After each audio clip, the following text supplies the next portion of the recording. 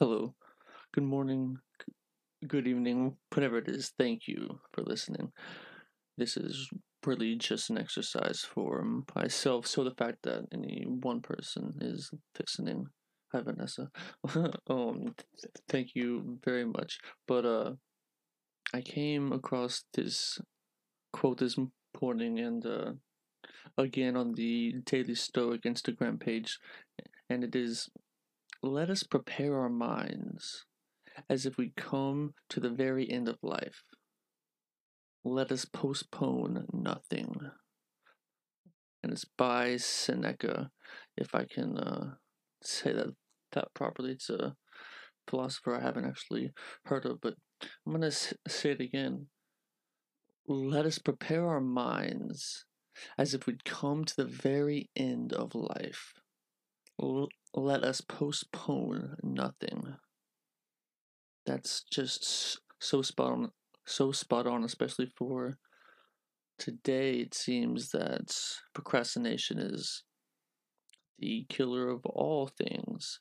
Say, oh, I can do it tomorrow and tomorrow and tomorrow and tomorrow and tomorrow. I mean, and I am as guilty of that as anyone. I mean, I've been planning to start who knows how many things, and I put all pretty be so far in, but then you can't let that sense of, let's say, failure then continue to let you to fail, because then if it paralyzes you into not continuing to do what you need to do, then you're just cycling downward, and that must be rectified.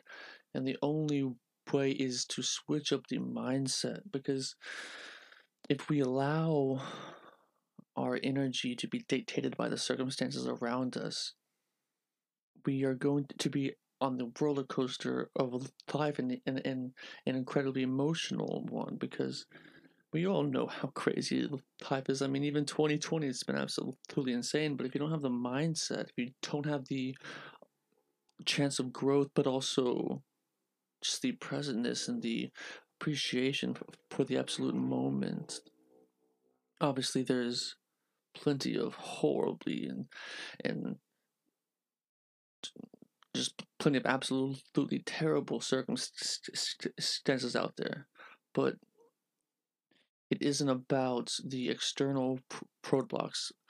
There's no way we can overcome those unless our internal roadblocks are blasted away and or chiseled away, because honestly it can take some time, but it's about that self growth and that self-awareness to understand what that internal roadblock actually is, and there's probably many of them.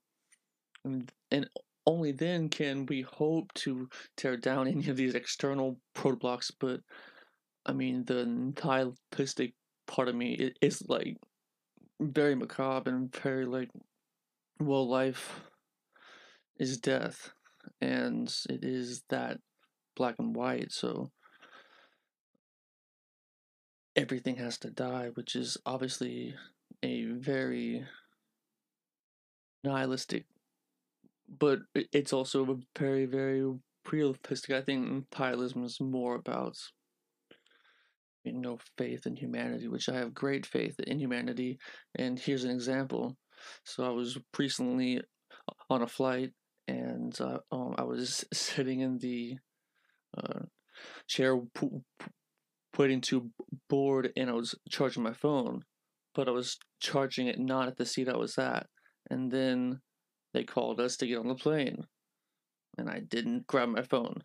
And I get all the way on the plane, I'm sitting down, I'm like, oh no, I don't have my phone. It's out there charging, sitting out in the open, and I was towards one of the last groups to board, because I'm young and poor, so. And I run out there, I'm a salmon swimming upstream, like, I don't think many people have gone back up the uh, jetway, airway, walkway, the walkway between the like lobby space and the or the gate and the actual plane. But what's that called? I don't know. I'm playing on it, but so I run all the way back out there, and by the grace of God and humanity, my phone was still there charging. and this was in Denver on a layover, and it just would have been absolutely terrible. But thankfully, it was there, and thankfully, I found it. So uh, that for sure restored a little bit of faith in humanity. But well, I just can't believe my phone was actually there. I expected it to be long gone, and then poof, everything is on there. So I have to be more myself and less my phone, I guess. But that's that.